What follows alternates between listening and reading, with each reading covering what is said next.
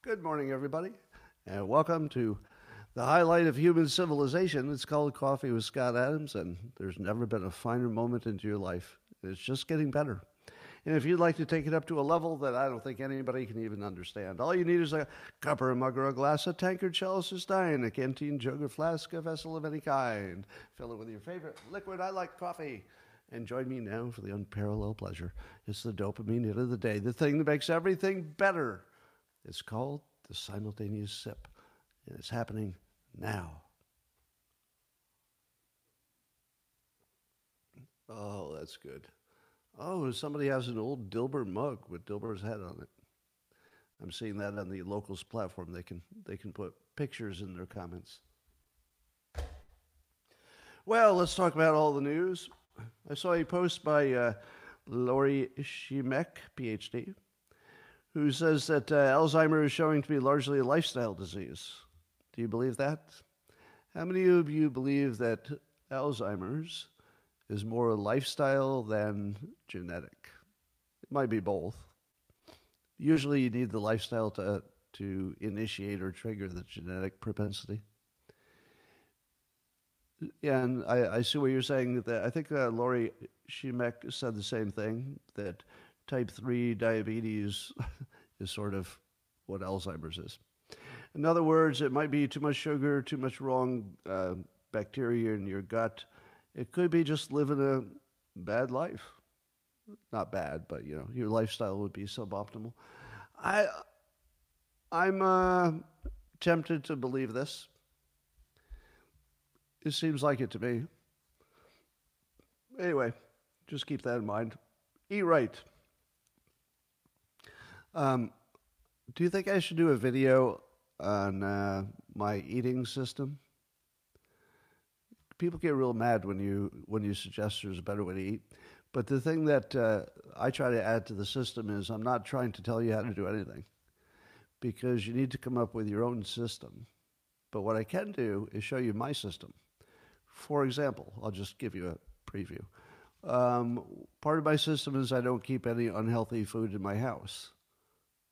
That's it. That's the whole system. I mean, there's a number of other parts to the system, but that's what I'm talking about. So I use my human nature, my laziness, to keep me healthy, because I know I don't want to drive somewhere to get some unhealthy food. So I'm just going to eat whatever's there or skip a snack.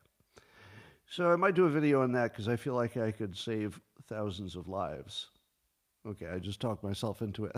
Well, when I realized the size of my audience, and I realized that most of you are here because you like hearing what I have to say on various topics, that makes me influential with you more than other people because you're here voluntarily. So if I could tell you something that would completely change your odds of Alzheimer's and keep you healthier without much effort, I guess I have to do that. So I'll do that. I'll commit to that. There's another big balloon flying over the United States just in time to distract us from God knows what.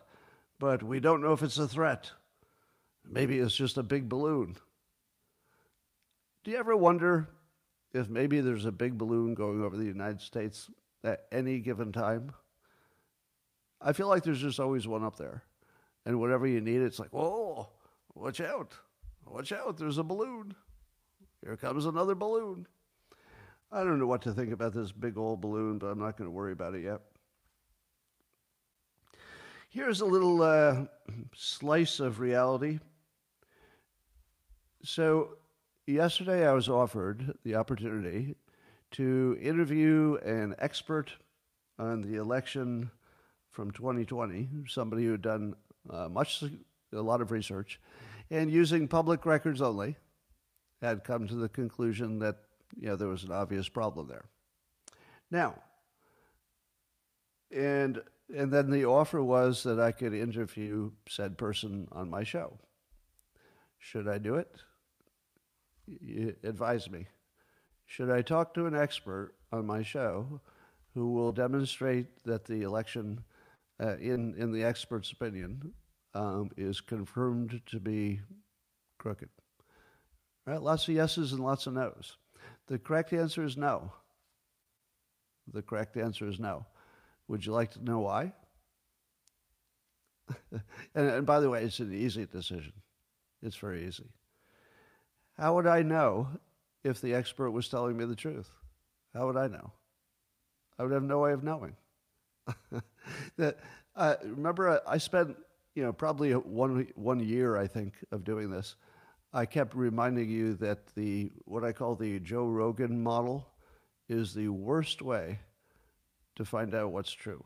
Now, the Joe Rogan model, and Joe Rogan's great, and I love his show, and I recommend it, and he's a national treasure. But if you only have one point of view, you have that documentary effect. If you're not capable of fact-checking it with your own knowledge, you have to have the other expert there, or the opposing claim. If you don't have that, you're just part of a propaganda accidentally, right? It would be accidental propaganda. Because anytime you're showing one side of a thing and you're not showing the other side, you're not useful. You might be right. You might be right. I'm not saying that the information is right or wrong. And my point is I don't know. So risk number one is that I could platform somebody and without knowing it, be spreading misinformation without knowing it. So I don't want to do that. But suppose I invited another expert. Suppose I invited somebody who says everything was fine. Do you think they would come on the show at the same time as the expert who looked into it and says, I found something bad? Of course not. There's not the slightest chance of that. Why would they? There's literally no upside. It's only downside. Because I would seem to them like an unfriendly, and then they'd be going onto a show with somebody who's loaded with information they haven't seen yet to make a claim that they probably wouldn't have a good response to, even if it was a fake claim. They wouldn't be prepared for the claim. So nobody's going to say yes to that. And if they do say yes, they're going to cancel because they'll think about it and they'll, oh, there's no upside for me. So I can't show you an expert because it would be out of context. It would be unfair. I can't possibly show you both sides. So what is left? Here's the problem. Although this came to me through a source that I consider credible, so everything about my contact with it was credible, I'll bet you that Sidney Powell would say the same thing about whoever told her there was a Kraken. Am I right? I'm guessing. I wasn't there. But I'll bet you that Sidney Powell heard from a source that she personally trusted that there was a thing out there and at any moment, it would all be revealed. And then it ruined her entire career. Now imagine being in a political season where all the people who have a preference and an audience are being targeted for destruction. Imagine me going off and doing an episode in which I've got an expert, even if the expert is right. So none of this has to do with who's right. It's just the look of it. It would basically put me in a situation to be canceled for being an election denier, even if the expert was right. Because nobody would be able to agree on whether they're right. They just say, well, here's a clip of that Adams guy who's buying into the Kraken. So it's really a weird situation because you can't get there from here. There is a truth. I don't know what it is. But there is a truth to the 2020 election. But there's no expert and no data and no news that could possibly get you to understand what really happened in a credible way. I don't know how to solve that. I mean, if you were going to do it in a reasonable way, you'd have a big project with both sides and multiple people from both sides, and you dig into every claim and all that. But that's a lot of resources, and nobody's going to do it because it would require both sides. It would require both sides to have the same interest in the truth, and we know that's not the case. Because the side that won the election doesn't want anything to change the situation. So no, nobody would ever agree to that. All right. And I'll say again, I have no reason to distrust the expert or the way it came to me. They all seem credible to me. But credible's not good enough. That's the risk reward there is pretty bad. There is a video I haven't watched yet, but I reposted it in case you want to see it. It's called The American History of Voter Fraud. So what it purports to do is give you a tour of all the, I guess they would say, confirmed election problems since JFK, Lyndon Johnson days. So I'm going to watch it. I'm not telling you that it's credible or not credible. I don't know.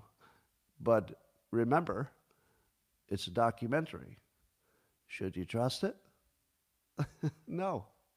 Unfortunately, it's going to show you one side, and I'm sure that one side, based on just the preview, looks like it's going to tell you that there's been rampant voter fraud forever in America. Now, I believe that to be true, but just be aware that if you're watching a documentary with one point of view, it's always convincing. Doesn't mean it's true, but it will always be convincing. All right, here's some Axios propaganda. So they've got an actual tweet or a post. I can't believe this. Yeah, and I think it was the Babylon Bee was saying, is this parody? Like, we really can't tell at some point. Listen to this. By using the term, this is what Axios is saying in a post, by using the term open border, conservatives are falsely suggesting that anyone can get into the USA without much hassle. But doesn't this just seem funny? Like, it doesn't even seem like this is real. I swear to God, they actually said this. But it gets worse. They go on. But the southern border is more fortified than it's ever been. What? Well, that is true, because Texas just fortified, well, at least that part of it, I guess, is fortified. Here's my take. I really feel sorry for anybody who still thinks the news is real. Do you ever run into people who still think the news is real? And you don't know what to do? Because you can't really talk about the topic with somebody who thinks news is real. Yeah, you have to go all the way back. Okay. I know you want to talk about the border and whatever, but you're going to have to back up a little bit. Do you understand that the news is not real? Oh, yeah, there was that fake news once from Fox News. No. I don't think you're understanding. I mean, the news. It's not real. Well, I watch CNN, so I don't see the fake news. No. I don't think I'm not getting through. The news, and that would include CNN, is not real. Well, but I check it against the New York Times. No. I'm not getting through. The news is not real. Yeah, but if I've looked at CNN, the New York Times, and MSNBC, and they all agree, I think that's... No, slow down. The news is not real. And you really can't get past that, can you? That's the end of the conversation. Because if you think the news is real, you really can't have a conversation with somebody who knows it isn't. There's no way you can have that conversation. And I think that's the biggest problem with, our division in the country, is that some people think the news is real. All right. So this is a funny story. Instagram apparently has a limit on how many people you can block per day. Did you know that? Yeah, you'll get a warning. It says if you block too many people. So there was some user of Instagram who was getting a bunch of pedos and kept blocking them until there was that message that came on saying that she couldn't block any more pedophiles. And so this raised the question, what is the allowed number of pedophiles? I know it's just, I'm just having a joke with it, obviously, but it does create a situation where, by the nature of the design, it would appear that there's an allowable number of pedophiles. It's like, that first 25, totally unacceptable. 26 through 1,000, perfectly fine. Now, of course, nobody sat down and said, let's make a rule that allows, the bad people on the platform. So none of this is intentional, right? Wouldn't you agree? It's not intentional. You all agree with that, right? This is obviously just a system kind of mistake.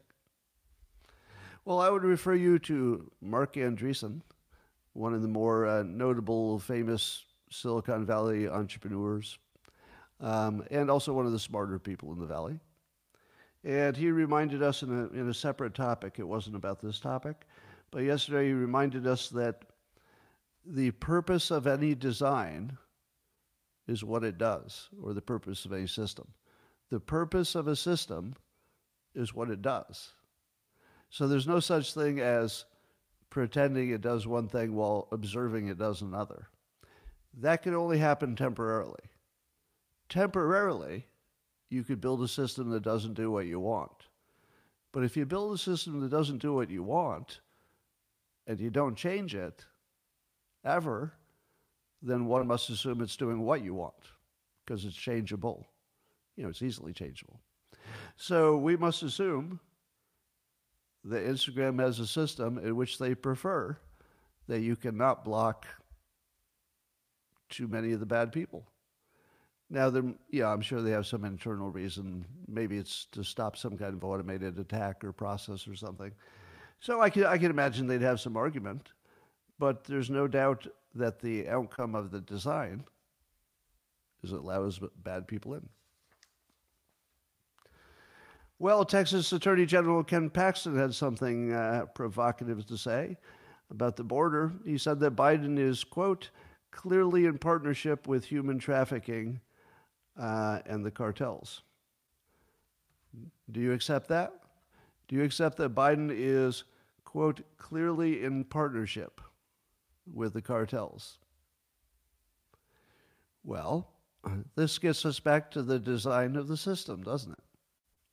If you had a system which gave the cartels everything they wanted and it gave you nothing that you wanted, the country, what would be the best working assumption about how we got to that place? Now, I would like to introduce a concept to you. I've used it before, but I did a bad job of explaining why. It's called the working assumption. And you should introduce that into your vocabulary, and I'm going to make a strong argument for it. What we normally do is say, this is true, even if we don't know for sure, or this is false, even if we don't know for sure, or we don't know, and then, that's useless. So whenever you say something's true, you're going to get pushback. Whenever you say something's false, you're going to get pushback. And then you both agree to disagree and nothing happens. That's why I'm introducing this new term that's harder to deal with. And it goes like this. If I say, it is a true fact that Biden is working with the cartels, what do the Biden supporters say? They say, prove it. And I say, well, I don't have any emails or anything like that. Oh, okay, so you don't have any evidence. Well, not really. Well, do you have any quotes where he said I'm working with a... Well, no. No, I don't really have any quotes. I don't have any documents. I don't have any whistleblowers. Those are the things you want, and you'd want those, right? If you want to find out what's true.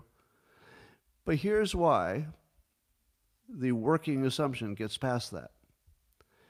I look at the border, and I say my working assumption is that it's intentional because, as Mark Andreessen points out, and he didn't invent this concept, he was just pointing it out, that the design has gone on too long. The system has been in place under Biden. What he changed Trump's system. Trump's system was clearly intended to reduce immigration. Nobody wonders, because he did a thing, changed a bunch of processes and executive orders and whatever. It lowered immigration. He said, yes, that's what we wanted to do. And then we observed that it kept doing it. That would be a case where there's no doubt whatsoever what the system was designed to do. Now Biden comes in, changes a bunch of things, gets a result that is obviously bad for the country, and obviously good for the cartels. If he had changed it a month after implementing it, when it was clear what it was going to do, then I would say, oh, that was just a bad mistake. That's just a bad mistake. It's a good thing he corrected it. But if you keep it running and you keep pretending you can stop it when everybody knows you can, oh, I don't have the power. I don't know how I'd ever go about stopping this. And time goes by, years, and it becomes the biggest problem in your country, and you still don't stop it. The working assumption is that some element of the government is working with the cartels. Now, I don't buy Ken Paxton's framing because he says Biden is clearly in partnership. I actually think Biden might want to stop it. I don't think there's evidence he's in charge. I think that politically, it's so bad for Biden that if he were in charge, he would have stopped it. It's obvious to me, it's my working assumption, that the CIA is working with the cartels, which would be normal business, because the CIA likes to partner with muscle. They have partnered with, probably every bad organization in our country and others, because they're the muscle. You want to own the unions if they're going to march. You want to own Black Lives Matter. You want to own Antifa. You want to own the mafia. You want to own the cartels. Now, owning them doesn't mean they do what you want them to do. I don't mean that. They're not under their control, but rather they have maybe an interest, an association based on self-interest. My guess is that since I've never heard once of a cartel bothering an American manufacturing company in Mexico, that there's no way that's an accident. It looks like an arrangement in which the CIA is allowing the cartels to earn as much money as they want through their illegal activities in return for letting the American corporations be non-molested. Now, can I prove that? Nope. So if I claimed that to be a fact, I'd be in trouble. But I don't claim it to be a fact. I claim it to be a working assumption. Now here's the reframe. You ready for this? As a working assumption that is compatible with what I see as a system which seems to be designed for this output, my working assumption is that the system, given that it's operated for a few years now, is intentional. And if you want to talk me out of that working assumption, which is not a belief, it's not a belief, and it's not a fact, it's a working assumption.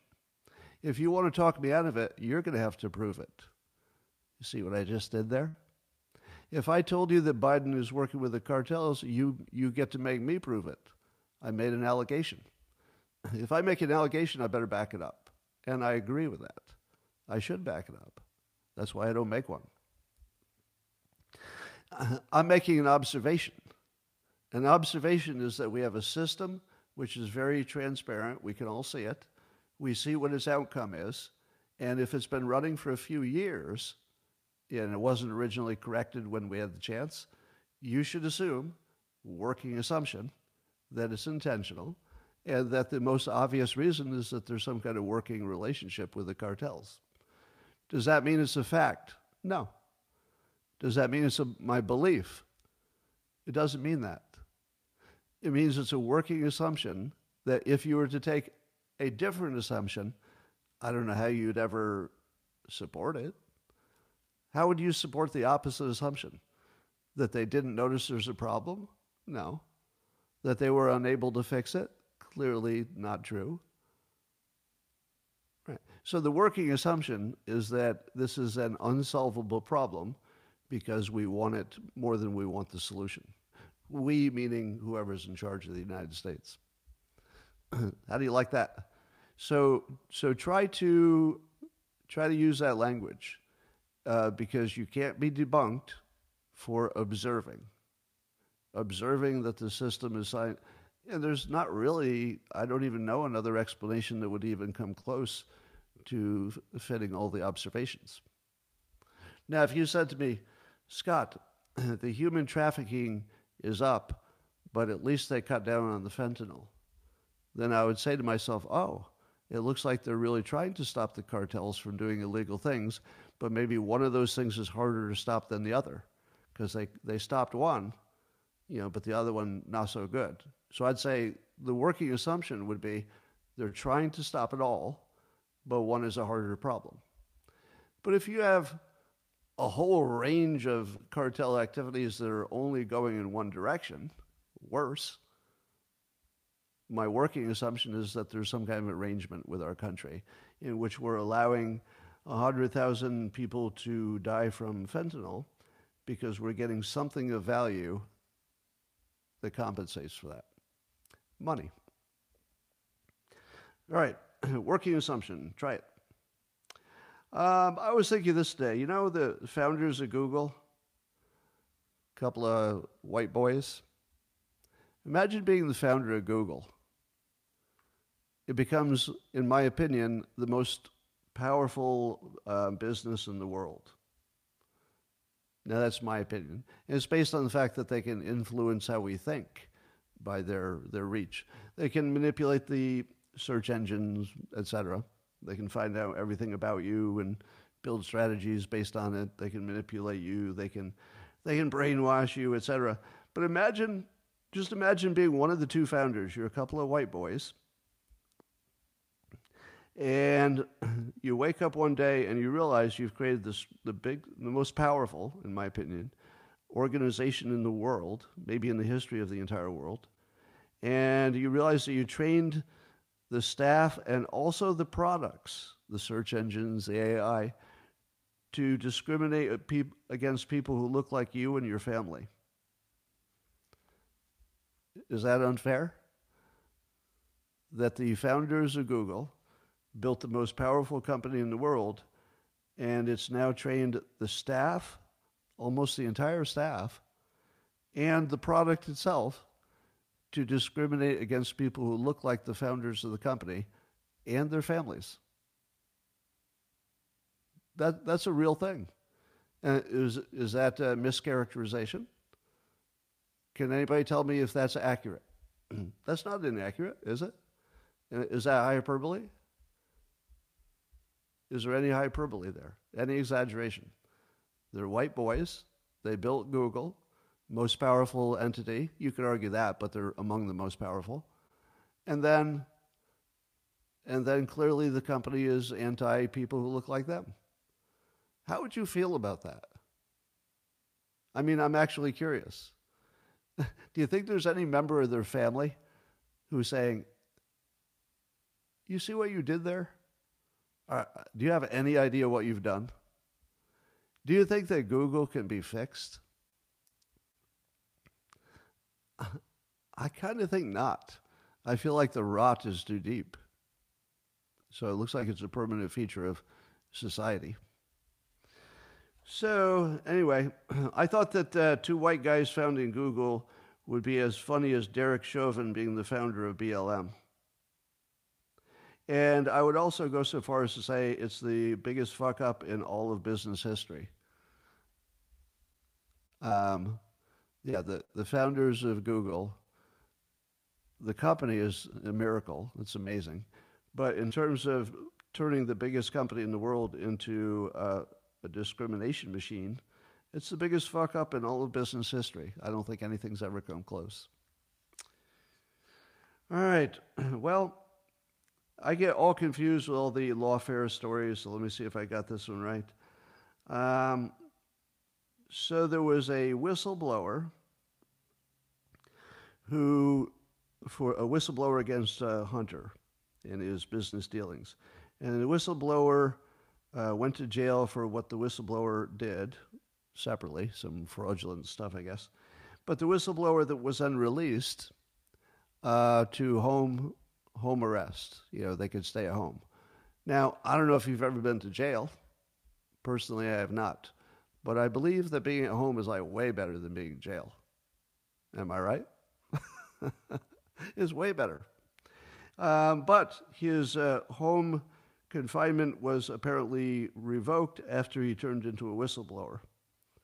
Like immediately after. Now, does that look like he's being punished? it's like every other story. I'd wait for context. It's one of those stories where if you talk to the jail, they might have some reason you don't know about. Maybe he had some bad behavior we're not aware of. But I would certainly suspect that it fits the pattern of the Department of Justice being corrupt and biased. So I don't know. Keep an eye on that. MSNBC is getting mocked. They had a host on there. There was sort of anti-Christian nationalist. It wasn't anti-Christian, but it was anti-Christian nationalist. And the host, or the guest, I guess, said that if you believe your rights come from God, you're not a Christian, you're a Christian nationalist. If you believe your rights come from God. And I guess the idea is that our rights do not come from God, and we do not live in a system which would recognize that our rights come from God. And the way that you know that we have a system that does not recognize that rights come from God is that in its creation, it had these words: endowed by their creator with certain inalienable rights. Oh, okay. So it's actually sort of built right into the foundational documents of our country. However, let me clear up all this where rights come from. Well, let me ask you in the comments. How many of you think rights come from God? Do your rights come from God? Are you endowed with inalienable rights? Lots of you, yes. Some people say the Magna Carta, but I understand that point. It's a little off point, but I understand where you're coming from. How many of you believe that your rights come from the country you live in and the laws? And they say you can do this and you can't do that. How many thinks that the country gives you your rights? Some yes, some no. All right. Would you like to know the correct answer? The correct answer is nobody gives you any rights. Nobody gives you rights. Are you serious? How would you believe anybody gave you a right? What did God give? Did God give some countries different rights than others? And we can't agree what rights God gave us? No, God didn't give you any rights. God may have created you, if that is what you choose to believe. But I don't believe, was there a place in the Bible where God said what your rights are? I don't recall that, but I'm not somebody says implied. No, the 10 rules are what you can't do. Yeah, the 10 commandments are what you can't do. That's literally taking your rights away. That's taking your rights away. That's what the 10 Commandments is. It's literally taking your rights away. Because before that, you had the right to kill your neighbor, I guess. Until somebody told you didn't have right. I'm just kidding. Don't get too worked up. All right, here's the correct answer. I'm pretty sure God was never in the business of granting rights. I don't think that was, I just don't think that was part of the deal. It's like, did God give you some, I don't know, traffic limits? And it just doesn't make sense. Those seem like different domains. I think God had different interests than the law. I don't even know if I think he was kind of silent on that. Anyway, here's the truth. Your rights don't exist. There's just people who can take away your ability to do things you wanted to do. That's it. The state can take away your ability to do things even if you don't like it. And your religion might prevent you from doing things that maybe you wanted to do. Right? So people can take away your ability to do what you want, but nobody can give you that. Right? You start as a free person. And then people tell you what you can't do. So there's no such thing as giving rights. There's only taking them away. There's only taking them away. And if you understand that, then everything makes sense. Right? You don't need God to give you any rights. Why does God have to give you a right? I mean, this seems like an unnecessary step. Because why would God do something that didn't need to be done? Because unless there was a law taking away your rights, God wasn't limiting you except for the Ten Commandments. So I think God actually was silent on the question of whether you should own a gun or anything like that. So no, there are only people who can take your rights away. There's nobody who can give them to you. So I do, I agree. If you adjust for the times, I guess I agree with endowed by their Creator with certain inalienable rights. If you're not a believer, and I'm not, then I just read that as you start with rights, and they can only take them away if they try. So that seems like the better reading. All right. Did you see Trump do his Biden impression of trying to get off the stage? I think this happened. I think that Trump was doing a huge rally in South Carolina. And somebody said that his teleprompter malfunctioned. Can you confirm that? He had a teleprompter malfunction? Or did somebody just say that? So I think what happened is that Trump stood in front of, a gigantic stadium full of people. His teleprompter failed, and he just did, 45 minutes of stand-up. And everybody loved it. Now, just try to imagine Biden doing that. Do you think there's any possibility that if Biden was speaking and the teleprompter went off, they would leave him there? Somebody would be up at that podium immediately saying, "Oh, I'm sorry, Mr. President, looks like we got a problem. We'll have to do this later. Teleprompter broke." I think it was last night.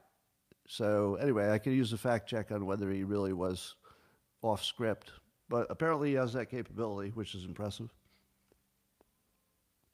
Tony Blinken apparently says people in the government shouldn't use gendered words such as manpower, you guys, ladies and gentlemen, mother and father, son and daughter, husband and wife. I only say it because it's funny. Like there's nothing else to add to it except just have a good laugh about it. Have you seen the video of Optimus? That's the Tesla robot. Musk posted a little video of it walking. So they've actually got the robot walking around the factory floor. But I've said this before, but did they really need to make the robot Optimus walk exactly like Joe Biden? I mean, it's exactly like Joe Biden. Not a little bit. It's exactly like Joe Biden, which makes me suspect that the real Joe Biden died years ago, and he's been replaced with a Tesla robot running on Gemini AI because it acts like it. And I'm talking about Gemini 1.0. Anyway, then I guess Biden went to visit what the news is calling a black diner. Did you know there's such a thing as a black diner? I thought it was just a diner, and everybody could eat there if they wanted to. So he goes to this so-called black diner, and you have to watch the video to watch how low the energy is. I'd like to give you my impression of the high energy Biden going to the black diner.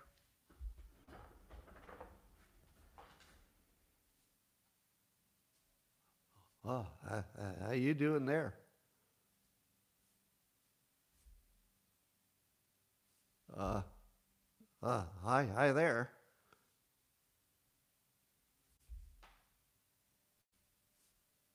It was terrific, really. Scintillating. Well, the word that came to mind was dynamism. Dynamism. And the funniest part was, apparently they kept the customers sort of away from the entry so that he could have a grand entry, and there were just a few people there. And so maybe the owner of the restaurant or something, the black guy, shakes hands, talks to him. Looks good. The third person he met in the black diner was a white guy who was just eating alone. So he wisely decides not to skip the white guy. So he has to shake hands with the white guy in the black diner. And I felt like he was like, wasting my time. This is all wasted energy. I don't have that much energy, but I got to shake hands with the white guy in the black diner. And I thought, I love the fact that just some random blue-collar white guy was eating at the black diner when Biden went there, because nobody told him it's a black diner. He just thought he liked the food. It's more evidence that all of the racial stuff is imposed upon us. Like, if you just let people do whatever they wanted to do, they would just eat there for the food, and that would be the end of the story. All right, well, there's more chatter that Trump might be picking a VP soon, and I'm going to tell you that it's getting easier and easier to predict. We could be wrong. By the way, predicting a vice presidential pick is the hardest. So it's the hardest. So if I get this one wrong, just remember this was the hardest challenge, because there's lots of variables that we don't always see from the public. However, Trump is signaling about as hard as I've ever seen anybody signal. Now, if I'm wrong about this, I'm going to be surprised. But, all right, one of the ones you think would be a candidate would be Tim Scott. And Trump is quoted recently as calling Tim Scott, quote, the greatest surrogate I've ever seen. So that's the kind of energy you give your future vice president, isn't it?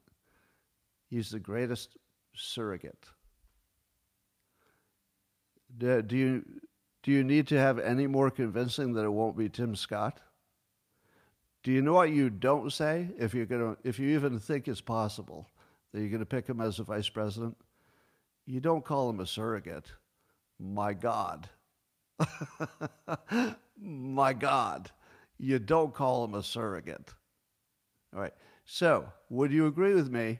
There's no chance in the world he's going to pick Tim Scott if he referred to him in public recently as the best surrogate of all time. No, there's no chance he's going to pick him. That's as clear as it could be.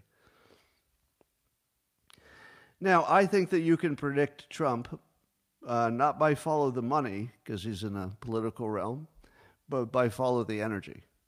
And, Trump says it himself. He's an energy follower, energy creator. And if you follow the energy, who does that suggest? Vivek, right. Vivek is the energy. Trump knows it. The country knows it. Everybody can see it. There's nobody even close. Vivek is actually famous for energy. He's famous for going to, he did what, the double Grassley? He went to every precinct in Iowa twice. Nobody's ever done that. So he was famous for being on every podcast, never looking tired. He never looked tired. Have you ever seen him look tired? I've never seen it. He's out there doing push-ups and playing tennis and hitting every podcast, answering every question, talking to every person. It's the most energy you've ever seen. It's Trumpian level of energy, if not more. Now, how in the world does Trump ignore that? The energy monster himself. The biggest energy candidate we've ever seen who wasn't Trump and loves Trump. And he seems to be completely compatible with his views and is the most additive. It's just a perfect team. I mean, you can see it from the moon. You don't have to be in the room. You can see it from the moon that they're perfect. So that's my prediction. Follow the energy, says is Vivek. And let me go through the other potential picks. We talked about Tim Scott being not likely, and Vivek's my pick. But the other potential candidates are what were we talking about? Okay.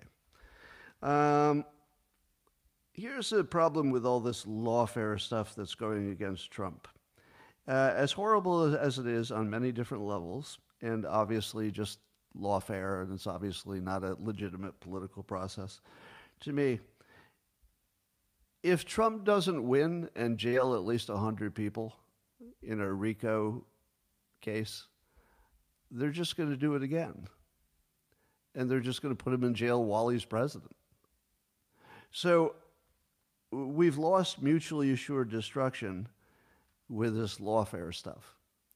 You know, we always had this standard that you don't prosecute the losing candidate. And I think it's pretty obvious that a lot of our leaders could be more easily prosecuted if you put a lot of effort into it.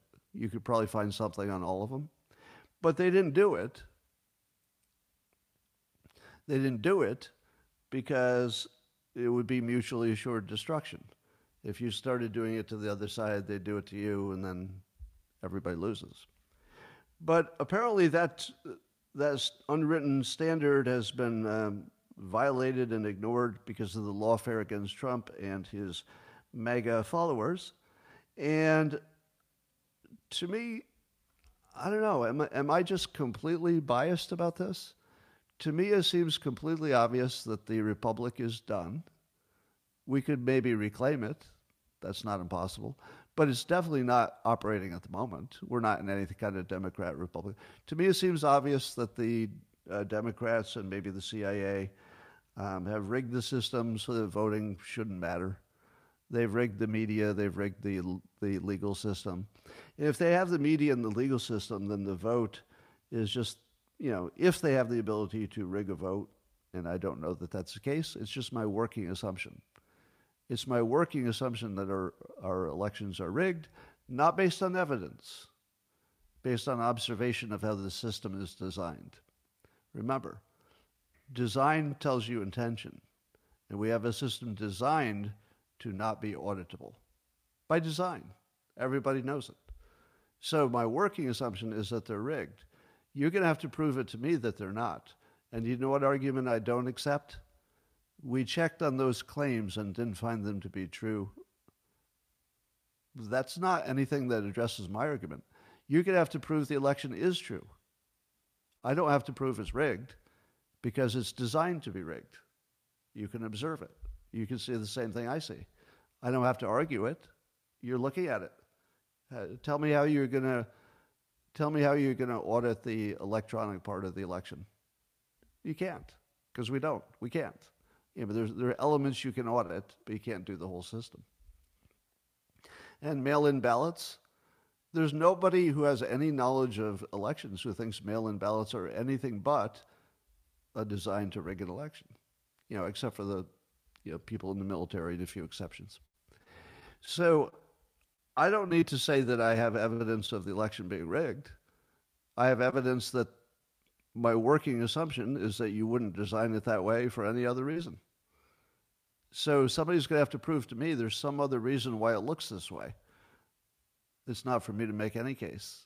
It's a working assumption that the elections are rigged and have been rigged probably forever. But I don't think the elections do get rigged if they know they're going to win in the normal way, through rigging the media and rigging the lawfare in this case.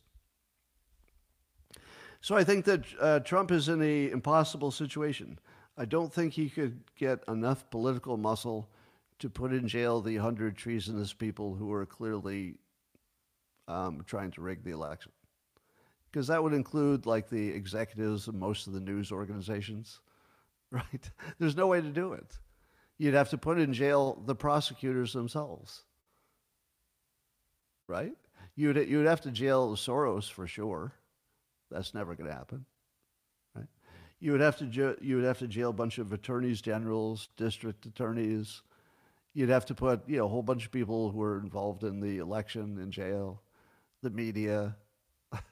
None of that's going to happen, and I wouldn't even go so far as to say it should, because it would largely destroy the country. But we have the even possibly worse situation that right now one group can do it to the other group with impunity. So that's basically a dictatorship, in effect. So yeah, the republic is pretty much done. I'm fascinated by Putin continuing to say, because he said it again, that Russia prefers Biden as president. Do you take that as his clever way of really supporting Trump? Or do you think he actually means that because Trump is unpredictable and he really doesn't like unpredictable? It's hard to tell because it could go either way. It's the smartest thing he could do because it gives Trump cover and it makes it look like he's willing to negotiate with a reasonable president. So the only thing I know for sure is that it's the smartest thing Putin could have said. I don't know if he means it, and I don't know what his intention is. But would you agree it's by far the smartest thing to say? I mean, by far. So, we'll see. I saw John Mearsheimer trying to debunk the claim from Zelensky and others that Putin wanted to invade and control all of Ukraine. Now, I might push back on this opinion a little bit, but according to Mearsheimer, Putin only had about 190,000 troops that he could use for conquering Ukraine. But if we looked at historical comparisons, the right number that it would take for a country that size would be 2 to 3 million. So basically 10 times more than he had, which would suggest that Putin never wanted to conquer all of Ukraine. Now that's Mearsheimer's take, so I haven't given you my take yet. My take is that's not so clear, because it looked like what he was doing was trying to make a run on Kyiv, and he probably thought if he could take out the politicians in Kyiv, he could take his time with the rest of the country, if that's what he wanted. So I guess I disagree that you can look at World War II, which is what Mearsheimer was doing, and say if it took this many to conquer Poland, for Germany, then that's roughly the amount you need in other cases. And I think if you can make a blitzkrieg run toward the capital, you can do it with fewer people. Now, let me use an analogy, a historical analogy. When the United States tried to conquer Saddam, didn't we think that if we could just take over Baghdad and a few key places, we basically controlled the country? And didn't we do it with far fewer people than World War II numbers would have suggested? So I guess I'm pushing back on a little bit on the fact that if Putin didn't have enough troops by a World War II standard, that therefore you can tell his intentions. I think it's interesting. I like the context a lot because it's good to have context. I just don't know I'm completely sold on that. Yeah, I don't know that we could read his mind, and I don't know if we can tell by his military actions. Well, New York City's appellate court turned down the idea that non-citizens would be allowed to vote in at least the local elections. How did that ever even become a thing? How in the world did that even make it to a court? I don't think there could be anything more basic to Americans, the American system, than you have to live here to vote. Well, they live here, but they have to be an American citizen.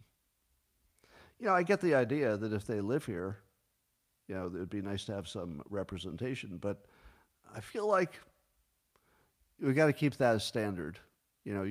If people work to become legal citizens and then vote, then we celebrate you, don't we? One of the most inspirational things you'll ever see is a foreign-born person becoming an American citizen. Every time I see it, I get choked up. Like when one of my friends, after living in the country, I don't know, probably lived here 30 years or something, maybe longer, and became a citizen, finally. And to me, that was just one of the most just awesome, inspiring moments. That somebody would work for 30 years, or whatever it was, to accomplish this goal, to become an American. I love that. Right? So, yeah, I'm pro-immigrant as long as we do it right. All right, well, apparently, according to Representative Jordan, Fonnie Willis has a whistleblower, somebody who says that they got fired by Fonnie for claiming that she misused some grant money. And I guess 7 police officers escorted her out of the building for blaming her boss of misusing some grant money. Now, of course, this has nothing to do with Trump, but this would be a case of mutually assured destruction, meaning that the prosecutors are going to get completely analyzed for anything they've done inappropriately. We see happening already, and I am quite on board with it because it doesn't look like the prosecutors are doing anything but finding a person and then finding a crime. If that's what they're doing, the Republicans can find that person who's the prosecutor and find their crimes as well, if they can find them. So, yeah, they had it coming.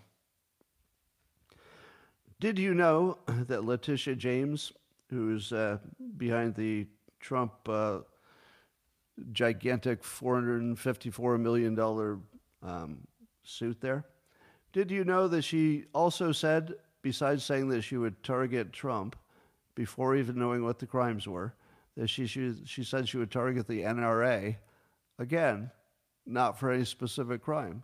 And apparently she's on the border of succeeding at that. So for 4 years, she's been trying to take the assets of the NRA and just put them out of business. And it looks like most of the claims against the NRA were not proven, but there's still an issue of whether they're properly managed. So she might be able to have the management of the organization taken over. Like I do not feel like I live in America. What country is doing this? 2 prominent examples where she told you she was going to go after an organization which is as closely tied to the Constitution of the United States as anything could be. There's nothing closer to the Constitution than the NRA. You know, whether you like them or hate them, their whole deal is to be as close to the Constitution as possible for the Second Amendment. And she went after that, and she might succeed, and she went after Trump, and she might succeed. She belongs in jail. She belongs in jail for both of these things. Because if you start with, I'm going to target you, and then you succeed, you should be in jail for that. I don't know if it's a law, but in terms of what's ethical and moral, if you target a citizen or a legal entity in the United States, and then you go look for a way to put them in jail, you need to be in jail. And unambiguously, behind bars for... And it should be like 20 years. It's not a small deal. It's a pretty big foundational problem. Well, speaking of liars, Fonnie Willis, she's in trouble because she said her affair started, or was a certain set of dates, but now it turns out that the cell phone data shows that she and Wade were having some fun, almost certainly far longer than she said. Now, Megyn Kelly did an interesting analysis on this because there was just a ton of contact between her boyfriend and her for that period. And so Megyn Kelly looked at her own phone records because I guess they talked to each other. Fonnie and Nathan Wade talked to each other 180 times per month on average. Phone calls, 180 phone calls per month. So she checked how many she's had with her husband in the last month, and it was 46. So she was saying, like an actual marriage, 46 phone calls, whereas they had 180. And my reaction to this was, who makes 46 phone calls in a month? That's more phone calls than I make in a year. You've had 46 phone calls to one person? If you added up all the phone calls I've ever made this year, I don't know if it's 40. Who calls anybody? Other than calling like for goods and services, I did call my garbage service yesterday to, trade out some garbage cans. But other than that, who do you make a phone call to? Anyway, however, they were working in the same office, so having a lot of phone calls with a coworker is not as unusual as something else. So they all look crooked.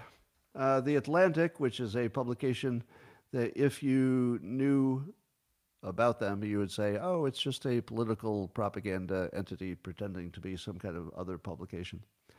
So the Atlantic headline said, how Democrats could disqualify Trump if the Supreme Court doesn't. So they're suggesting that they might not certify Trump's win even if the court doesn't take him out first. That's like a headline in a major publication. But it is a publication. Have I ever told you that if you know what happened, you don't know anything? If you know who did it, you probably know everything. So if you thought that the Atlantic was just another publication, you might say, oh, there's a story. But if you know the Atlantic is purely a propaganda entity, then when you see them propagandizing that Trump could be knocked off or disqualified by the Supreme Court, but also that if he doesn't, they can use the same technique Trump used for January 6th, which is to not certify until you're sure that you can certify. So they would use the thing that they're trying to keep him out of office for. They would use that same thing to keep him out of office. It gets very confusing. But if you don't think our system is completely corrupt, well, think again. Yeah, we don't have anything like a republic or a democracy anymore. Tucker Carlson had Steve Kirsch on talking about all the COVID data and excess deaths and things. And here's my comment. There is no such thing as credible data about excess mortality or about COVID. You're welcome to your opinion, and I won't even argue about it, because I don't have any data. I believe none. There's no data about anything from the pandemic that I personally find credible. It's all too motivated. People trying to prove that they were right all along. People trying to prove that they're not murderous, criminal Nazis. So everybody's motivated. There's no such thing as credible data when everybody's motivated to make themselves stay out of jail or look good. So that's my take. Is Steve Kirsch 100% correct? I have no idea. No idea. I mean, he's a very credible, smart, capable, successful guy. So if you were only looking at those qualities, you'd say, there's somebody you want to listen to. Brett Weinstein, same thing. If you say, is he credible? I'd say smart, has all the tools, could look at things deeper than most of us could, doesn't seem to have an agenda, just seems to want to know what it is. But he's using data. As long as he's using data, what am I going to do with that? I don't trust any of it. It doesn't matter where it comes from. Anyway, so let's stop talking about COVID. It's too boring. And that, ladies and gentlemen, is what I have for you on this Catterday Saturday. And thanks for joining over on the X platform and Rumble and YouTube too. I will see you tomorrow for another exciting episode of Coffee with Scott Adams. Thanks for joining.